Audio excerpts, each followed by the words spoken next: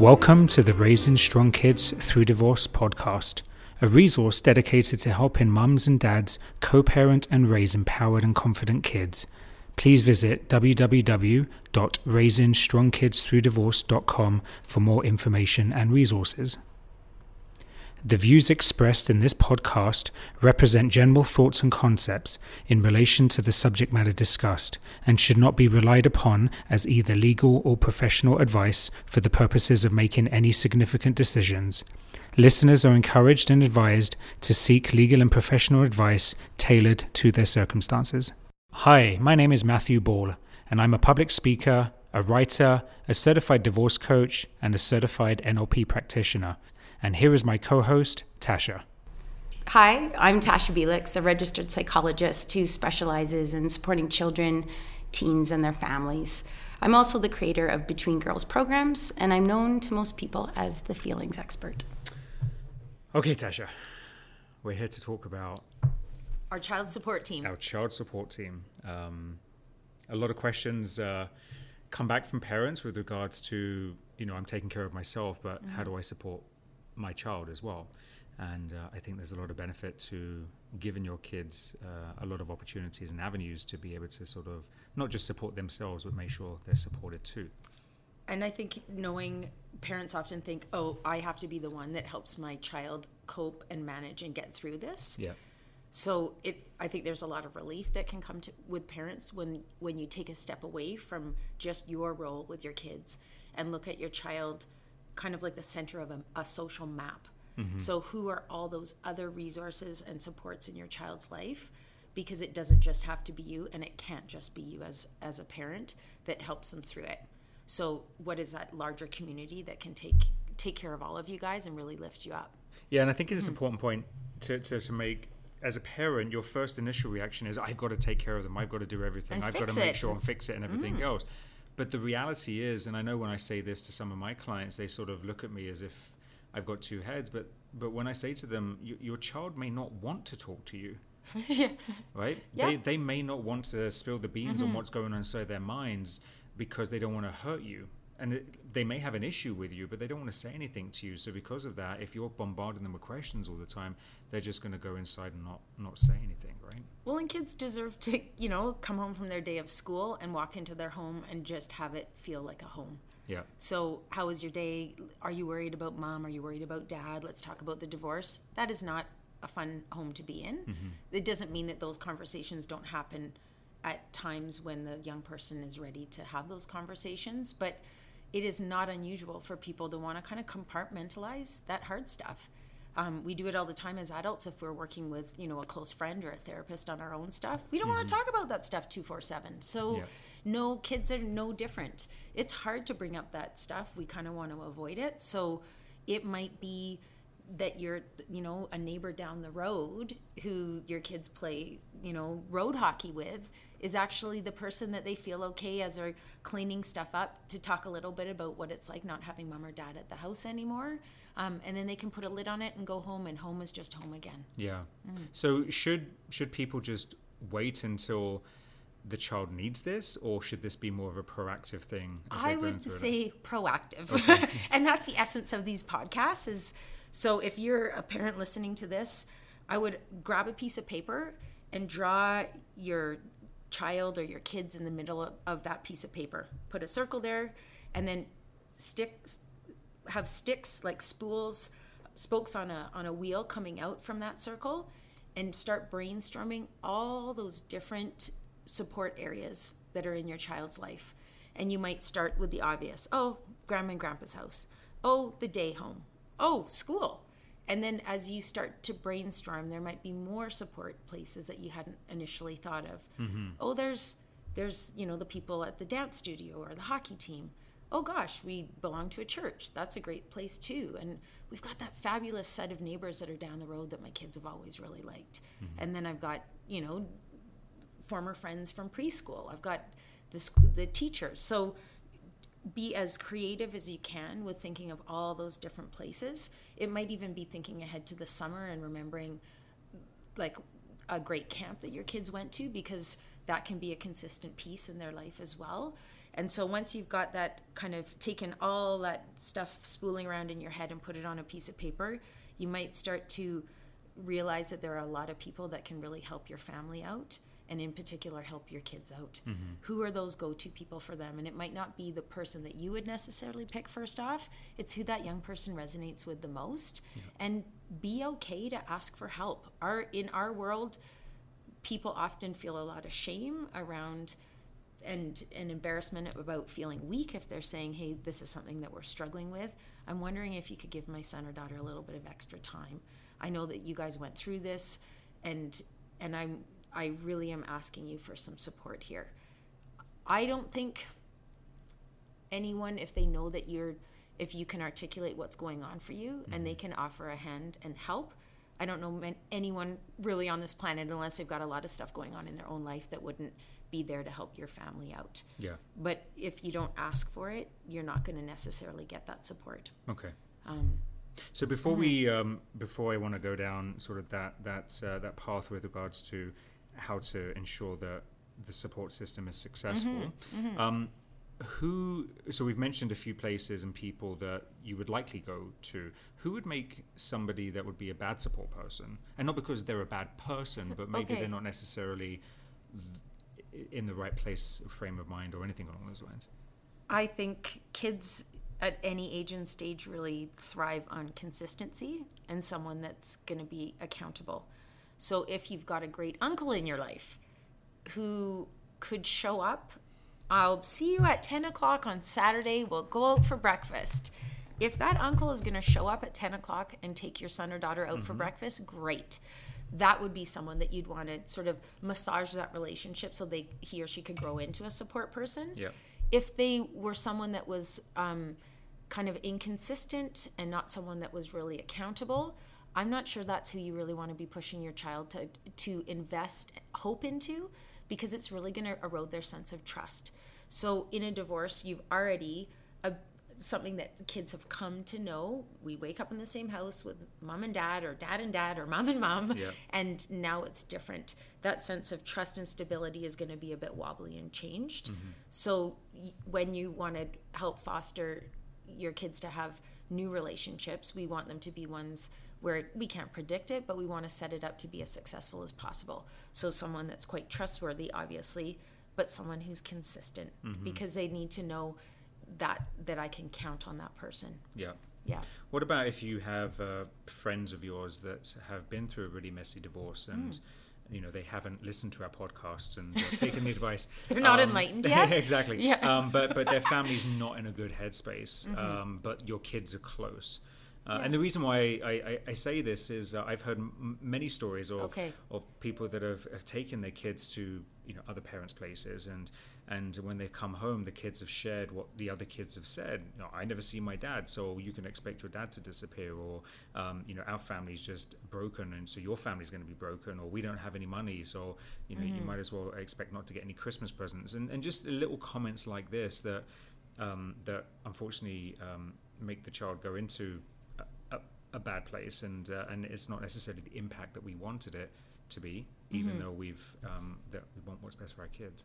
So that would be a young person sharing his story or experience of what a divorce was like to him or her. Yeah. With your child. Yeah. Yeah. Which you would hope. P.S. That's not going to be the story that you live by. Yeah.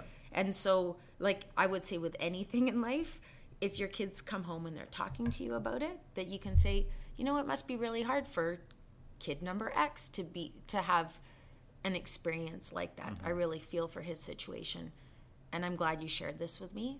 What did it make you feel? Right. So without jumping to huge conclusions about, oh no, now my child is looking up names of foster families because they can see what's happening in their world, that you want to touch base with your young person and ask them, what did you think when that happened? Yeah. And did it leave you worried? And if so, kiddo, what does it make you worry about? And that makes sense to me. Yeah. Like you heard it, and then you started to think that maybe dad and I might do the same thing. And we told you that we'd work really hard to make sure we were always parents that loved you no matter what, and worked to be really good parents to raise you, even if we're in different homes. Yeah. I bet you that probably rattled your world. And so it's a place for you to have a conversation with your son or daughter Yeah. I wish I had a Tasha on my shoulder when I was going through my divorce. The way that you just describe it is like, that just makes total sense, right? You're validating what your child is feeling, what they're saying, but you're validating it in a way that you're not putting any additional emotion to this or making it worse or better than it is, right? And that obviously builds trust between you and your kid. So we've identified some places that I think would be good support systems. And you mentioned, let's say, grandparents or the friends down the road, for example.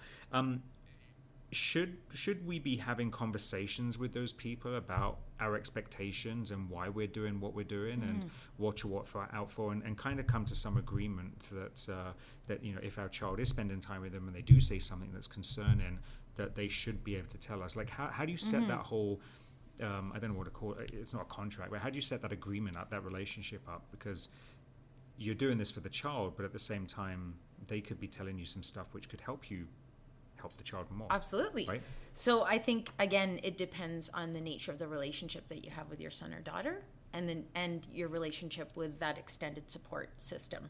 So I think when kids are younger, it's a lot easier to share information back and forth. The kids are going over to grandma and grandpa's house. This gives me time to cry, sleep, go on a walk, get organized, whatever it is that I need to do to take care of myself. I know that my kids are in a safe place. They're going to be, loved up in a way that's really appropriate for them. And if grandma and grandpa know your kids, they might see a kind of a change in them. They may not see any change whatsoever. Or, well, you're outside raking leaves with your grandma, your son or daughter might share that they feel really sad. And so those moments, I think it would be lovely if we have open communication with that support person in our life, that grandma, without kids hearing about it, just phones or has a little quick conversation at pickup and just says, we were raking leaves, and I know that Jonathan's a little, shared with me that he's a little sad, and I'm so glad he shared it with me, and I just wanted you to know, right? And you know what? Keep these kids coming to our house, because we are a safe place where they can bring this stuff. I think when you're moving into the teen years, I know from teenagers, it erodes that sense of trust that if I've shared something with you, unless you tell me you're going to tell my mom or dad, don't do it. Because if they find out that you've gone so I'm a grandma and I've heard, or I'm a grandpa and I've heard that my young granddaughter's really struggling or feeling really angry because of what mom did or what's decided in the family, and grandpa goes around that young teenager's back and tells mom or dad that the nature of that conversation, now that girl that thought she trusted grandpa might make a change. I thought you were a safe person, but now I realize I can't tell you this stuff. It's one thing if it's life and death. If there's a young person that's self-harming or talking about wishing they weren't alive and I'm abusing drugs, oh my gosh, you need to inform parents of that stuff, because they need to make sure their kids are safe. But if it's just emotional stuff, it's just hear it and know that you can pass over to mom or dad. We had a really good conversation today, and I'm so glad that I can be a support for your son or daughter. And that's, know that if I ever worry about them, I will let you know, but I keep them coming back to my house because I think we've got a really special bond. And if I'm a mom or dad and I knew that was happening, and this could be with in-laws, this isn't necessarily your own mom and dad, just be happy. Don't be jealous. Don't want to dig around and find out what that conversation was about. Just be thankful that there's someone that loves your kid and can be that listener for your son or daughter. Yeah. So let's say that I am the grandpa, and my kids have come to me and said, one of my kids have come, I'm going through a divorce, could you please take care of the grandkids and just, make sure, check in. How far should I probe? How much should I probe? What questions should I ask? Should I get to the point where I'm forcing them to talk about how they're feeling? No. Or do I just not say anything, and if I don't get anything out of them, have I failed? Like how as a grandparent, and by the way, parents, if you're listening to this and you've identified a support person, maybe get them to listen to this podcast as well. This section is specifically for them. And it could be a grandparent, you could be a coach listening to this, you could be a best friend or a pretend auntie to the family. It's always the same. Yeah, exactly. Yeah. So we're using grandpa or grandma as an example, but to your point, it could be any one of those circle of people as well. So, like, how far should I probe? Do I? So, building a relationship, is the key piece, right? You need to have trust. You need to have open communication. You need to have fun together. Yeah. I don't know that you want to go into the role of being a mini therapist and ask, I better, each time I see this person, I need to ask 10 open-ended questions about how they're handling the divorce. Yeah, and make notes. Yeah, and make notes. That's not, I don't think that's the intention. So people don't need to feel that that's what they need to do. But I think, know that you might be pushed out of your comfort zone a little bit, because I think you actually do have to say, kiddo, I know stuff has gone on for you this year, and there's some more stress in your house than normal. I want you to know that I'm someone that is always open to talking to you about that and listening if it ever comes up. And if you felt like you wanted to open the door around that stuff with me, I'd be a safe person to share that stuff with. Right. And so if I'm someone that's like, if I'm grandpa and I'm like, I do not do this feeling stuff, it seems really weird to me. Know that, imagine how hard it is for the young person, your little 12-year-old grandson or the little 5-year-old, to open up the door and talk about that. It is a million times harder. Yeah. So man up or person up and invite that open door to be able to have those conversations. I think doing it when you're busy in an activity is often a whole lot easier than sitting across from them and like holding their hands and looking into their eyes. Yeah. Too intense. Yeah. But while you're driving down the road to go to an ice cream shop, or when you're cleaning up the dishes after dinner, that you just make mention of it. And I think you don't just do it once. You don't have to do it on every visit, but that periodically you just check in and let them know, and then stop talking. Yeah. So this is the thing that's really hard, is that sometimes, especially if we're nervous or we really want to help, we want to throw out ideas and we want to fill up the space. But this is where you might actually make yourself stop talking and count to 30, because it might give that young person just enough time to say, yeah, there is something that I wanted to tell you about. And it might, usually what they want to tell you about is not what you thought they were going to tell you. It's something very different. Like, I can tell that our dog is really sad because mom and dad aren't living together. And you're like, I never would have thought of that. Yeah. But that might be how the young person can talk about their own hard feelings. But it's a lot easier to talk about how hard it is for Sandy the dog. Yes. And then you can empathize with how hard it would be for a dog. Yeah. Yeah, I bet it would be hard. Yeah. Yeah, she doesn't even know what's going on. Yeah, she misses your dad. Who wouldn't, right? Yeah. I think another piece, too, that is critical if you're going to be that support person for a young person, is that if you have intimate knowledge of some of the details and how things are progressing in the divorce, which aren't always pretty, that if you are pulled in loyalty to one person, that you keep your opinions to yourself. It is so unfair and uncool to be letting your own bias spill out. Right. So if a young person talks about how much Sandy the dog is missing dad, that if you know information about the nature of why that needed to happen, that you just talk about the dog and again ask the kid, what do you think about that? I can imagine how hard that must be for you. Yeah. That you're not adding to the story. Which leads kind of perfectly into my next question. Okay. Which was going to be, let's say a child asks grandma, do you think mommy and daddy should have separated? Or they ask some question where they're trying to get the opinion of somebody. How should someone respond to that? This is a hard question, Matt. I know. I know. I think you might, as kids get older, once they're adults, possibly you can open up more of those more honest adult type conversations. But again, your role is a support person to that young person. You are not in the role of helping cultivate the story that young person is telling himself or herself. Yeah. You really want to stay as neutral as possible. And the truth is that young person will be healthier if they have a good relationship with both parents. Yeah. And so keep that in mind. It's not just, this is unfair what happened to my kid or what happened to my best friend. And it seems in the moment it's a huge deal, but in the span of someone's life, it actually is, it's a big boulder in a pond, but it's not going to send ripples forever. So we want to keep things as neutral as possible and as calm as possible, so that we're not polluting how that young person looks at their parent moving forward. Yeah.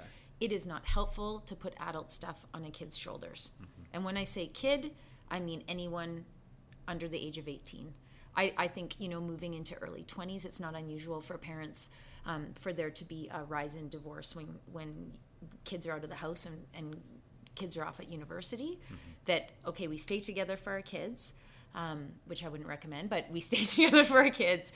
There was no connection between us. It was very evident we were not a loving couple, but we thought it would be better to get them all off to university. Everyone's off at school. P.S. Now we're getting divorced.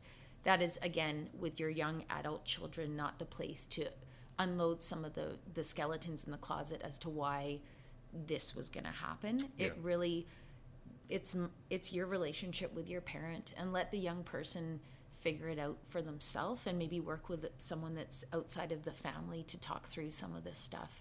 It's really important for in this example, the grandparent to not get caught in the story or get dragged into the story. They've got to be that neutral third party that's asking questions, checking in, but giving your opinion about something, depending on what it is, could be a dangerous thing. And grandparents could also just really, in a very assertive way, say, you know what, kiddo, that's adult stuff. Yep. And I can't tell you about it. Yep. Right? And they but why? But why? And it can just be because it's adult stuff. And I know it doesn't sound fair, and it's probably super annoying. Yeah. But it's just the way it is. Yeah. Right? Yeah. That makes sense. Yeah. So we've mentioned, I just want to sort of circle back on things that are available to individuals that may be thinking about this. So from a support group. So we mentioned grandparents. Yes, we absolutely. mentioned friends and families that maybe live near us. We mentioned teachers. Oh, I don't know that we really did talk too much about teachers. So I think we might have said school. Yeah. So again, kids, if they're not in an emotionally regulated place, which sounds like, let me put it in different words. If you're worried and anxious and angry and upset, you are not ready to learn. And we know this from what scientists have studied in terms of what we know about brain science nowadays. We need to be in a calm place physiologically to be able to access the upper levels of our brain, our prefrontal cortex, to be able to problem solve, to be able to really learn and integrate information into us the way we want. Right. So for a school, and this is, any classroom teacher would know, if I don't have my classroom feeling safe, my lesson, it doesn't matter how great it is not going to resonate with them.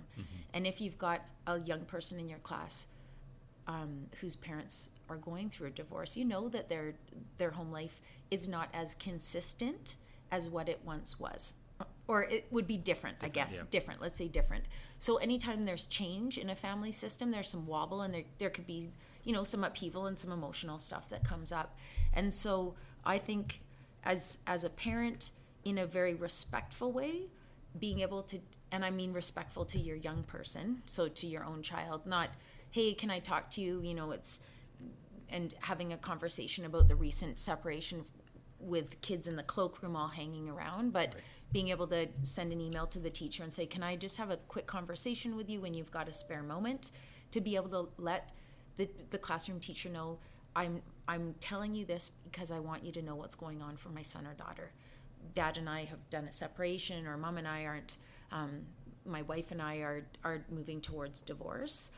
We're trying our best to keep that stuff away from our kids, but it likely might have an impact on how my son or daughter shows up. I just want you to know, because I value your relationship with my kid. You're one of those people that's a support in my kid's life. Yep. And so if they are a little bit quieter, or if you do see them, getting so busy doing too much homework, there might be something more emotional going on. Just know that the communication lines are open. I want you to let me know, because I really see us all being on a team together raising my son or my daughter. You don't need to make a big deal about it in the class. He's really private about it. But just know that it's going on. And again, when kids are younger, you might not go home and say, oh, you know what, Megan, I told your classroom teacher that Dad and I are not living together.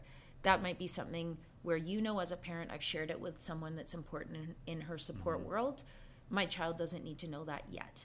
And then as it becomes more normalized, and often kids don't want to share that their parents aren't living together with their friends initially. Like, it can take a few months before kids, well, I can trust that person because I know that they've had this going on in their life. They're allowed to have that, right? And be able to decide how they tell their story and when they tell it and to who they want to share it with or whom they want to share it with. But that as it becomes more normalized, at some point, once it is real, you're living in different houses, it's been a few months, that you might be the one as a parent that has to say, kiddo, I'm going to start talking more openly about this. When someone says, hey, I've seen you, at soccer, but you don't have your wife with you. What's going on? I'm not going to make up a story anymore. Yeah. I need to make this kind of real. And I'm not going to be mean about your mom, but I just want people to know. I'm going to say, you know what? It's really sad, but we're getting divorced. Because I need it to just be the kind of out in the air. Yeah. And you know what, kiddo? By not making it a secret, then we all get the support we need. Maybe we'll go have a nice dinner with them and we don't have to make up a reason why mom's not with us. Yeah. It can just be our new normal. That's a good point. Mm-hmm. What about the role of doctors and psychologists? Sure. How do they play a role? So I often when I meet families, I encourage people, and often people come to me because of family doctors. Family doctors are amazing.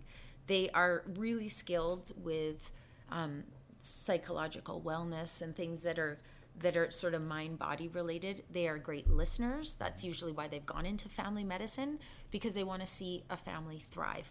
And so know that is a free, accessible resource that, you're a parent, you're going through a divorce. Just know that it'll have a wobbling impact on your own health for a little while. You cannot go through a huge change like that without it impacting you on some level. You might want to go talk to your family doctor as a parent just to say, this is going on. I'm trying really hard to keep my battery charged. I'm, taking care of my health. I'm not drinking too much and da-da-da-da-da. I just wanted you to know. And your family doctor might be able to listen and give you some ideas and also give you some referral ideas as well. You as a parent might want to go see your own social worker or psychologist to work through some of your own big feelings. But if your family doc has an idea that this is going on, the next time, your son who's 16 goes in for a checkup, the family doctor can just say, hey, kiddo, I know, some stuff went on with mom and dad last year, and I just wanted to check in on how you're really doing. Because I know that it actually can take a bigger toll than we think on people, right? Yeah. And then doctor's quiet, so their patient can talk. And that, I think, that is a resource that people should know about. And not everyone thinks, hey, I can go to a doctor for an emotional issue. Mm-hmm. Yeah, that's how it works. Yeah. And often our stress level, if we can make that smaller, impacts every other system in our body, right? Agree, yeah. So it's not unusual for, kids to have more wake-ups in the night or sore tummies or more headaches when there's big changes in a family. And so having your family doctor in that conversation that can say, actually, you know what? I know this isn't an ulcer. I know it feels like something's going on and you want me to give you a pill that's going to fix it, but I actually think this has more to do with a feeling in your body that's popping up in your bossy tummy. Mm-hmm. And you know what? The person that you want to talk to about that is someone that has the name of a psychologist or a feelings expert or a social worker, and they are really good at helping kids figure out those feelings so that you don't have a stomach that's bugging you so much. Not everyone, as we know, would access a psychologist or a therapist for support during divorce. Yeah. And not everyone has to. I think knowing that having a support system for your young people and for yourself is critical for some kids. And if you are a parent that wants to, do the gold standard of how I help my kids through this divorce, I think that there's real value in having an introduction with a psychologist that specializes with divorce. Mm-hmm. So someone that can meet your family and just be really honest about some of the changes and some of the things that could happen. And that they're a person that is there to hear what you're saying without judgment. Yep. And really help you make sense of the change in your family. And out of a family, I'm thinking of 3 kids, you might have 2 that think that's a great idea and 1 that's like, no, thank you. Mm-hmm. And again, I would say we're going to go meet this person once, because and we'll see what it's like, and they know that that's a person that they could access. You might have one or two kids that are fully on board. They know they want it. They go a few times, like brief therapy. This would be sort of like up to about 8 sessions. And then it really just helps your family get through the initial phase. It's tough, and then be launched in life. And psychologists that work with divorce are really good resources and supports for parents as well. Yeah, because there's big emotions that come up there for parents too. I can imagine. Many well-laid plans and promises that are made in the initial phases of the divorce that don't always really show up as you imagine they would. A lot of people start off with, this is going to be an amicable divorce, but as the details get ironed out, and as people suddenly realize what they're walking away with or what they're not walking away with, and what's up for grabs and how the other person's dealing with, and things can fall off the bandwagon there. What about books? Cool. So which books do you really like? When you were supporting your own kids and when you're talking to clients, which are the kids' books that you kind of go to? So looking back when we were going through this, I went to the local bookstore here and picked up a couple of books, and one of them was I think it was called The Dinosaur's Divorce or something along those lines. And the reason for this was I wanted to start introducing the kids to what to expect, what's to come, how they're going to feel about this, something for them to relate to. And initially the girls, my girls were open to hearing these books and reading the books. But once you've read them 3 or 4 times, they kind of lost a little bit of interest. And then that's when I think I really sort of matured onto building this support system up with psychologists and everything else. But it was a good introduction to having the child be able to focus on something that was not me, that we were both talking to and actually engage in this. But the nice thing about it was at the end of the book, I could ask a couple of questions. What did you think of this? What did you think of that? I didn't make it about my divorce. I made it about what they thought about the story of divorce in the book itself. And it did open up some conversations with the girls back then. So I found it as a great resource. I think, sort of as a long-term resource, personally, it's probably not the best one, but initially to get the conversations going and to sort of start finding out where the When kids are at. Dinosaurs Divorce is a classic. And the neat thing about it is they're dinosaurs, so it's the characters in the book are accessible to wherever you are on the gender spectrum, right? It's not like a little mouse wearing a pink dress that's talking about it. So I think that's really nice. I think having a few books out on your coffee table, it sounds like that word divorce needs to be kind of out in the open so kids can take a look through those books as they need to.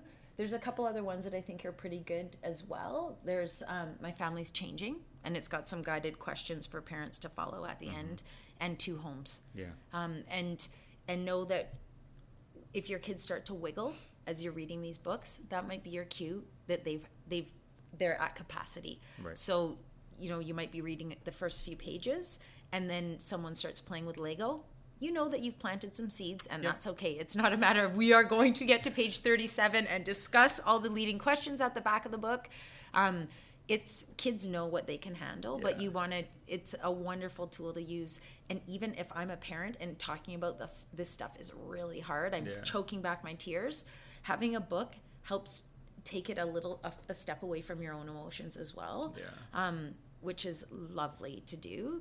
There's a new book that's come out for teenagers, and it's a divorce workbook for teens. There's about 30 different exercises they can kind of work through.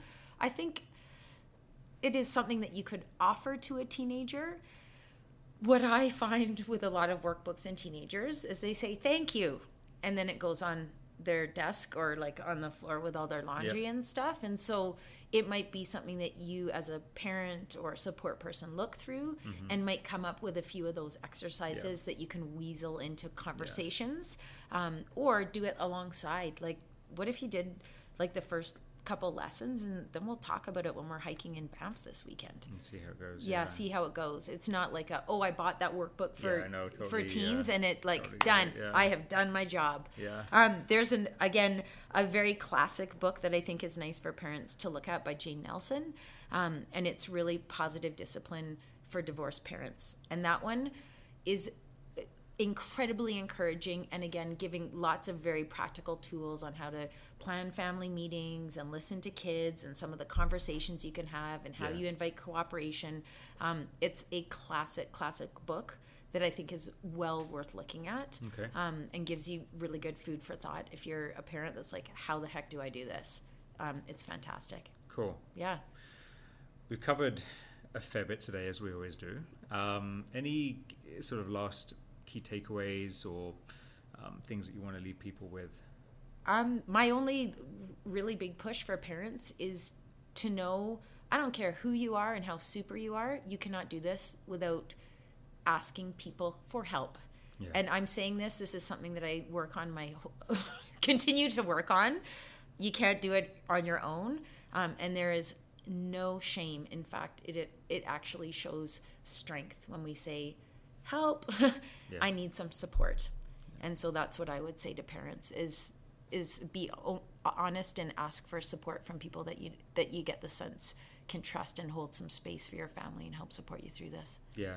No, I like that one. And mine is, and we said this in a previous podcast, you got to let kids be kids, and and just because your divorce is going on, no matter where you are in the journey, you can't take away that opportunity for a child to be a child. So in your support group, they're not just there to make sure your child is safe and they've got someone to talk to, but if you're not in the capacity to be able to give your child a great experience, like going to the mountains or going to the fun fair or having popcorn or going down to a show or whatever the case may be, you can rely on your support group to be able to sort of give that child the opportunity too. So so that's my key takeaway. Okay, cool. This as well. Great. Thank you. Thanks.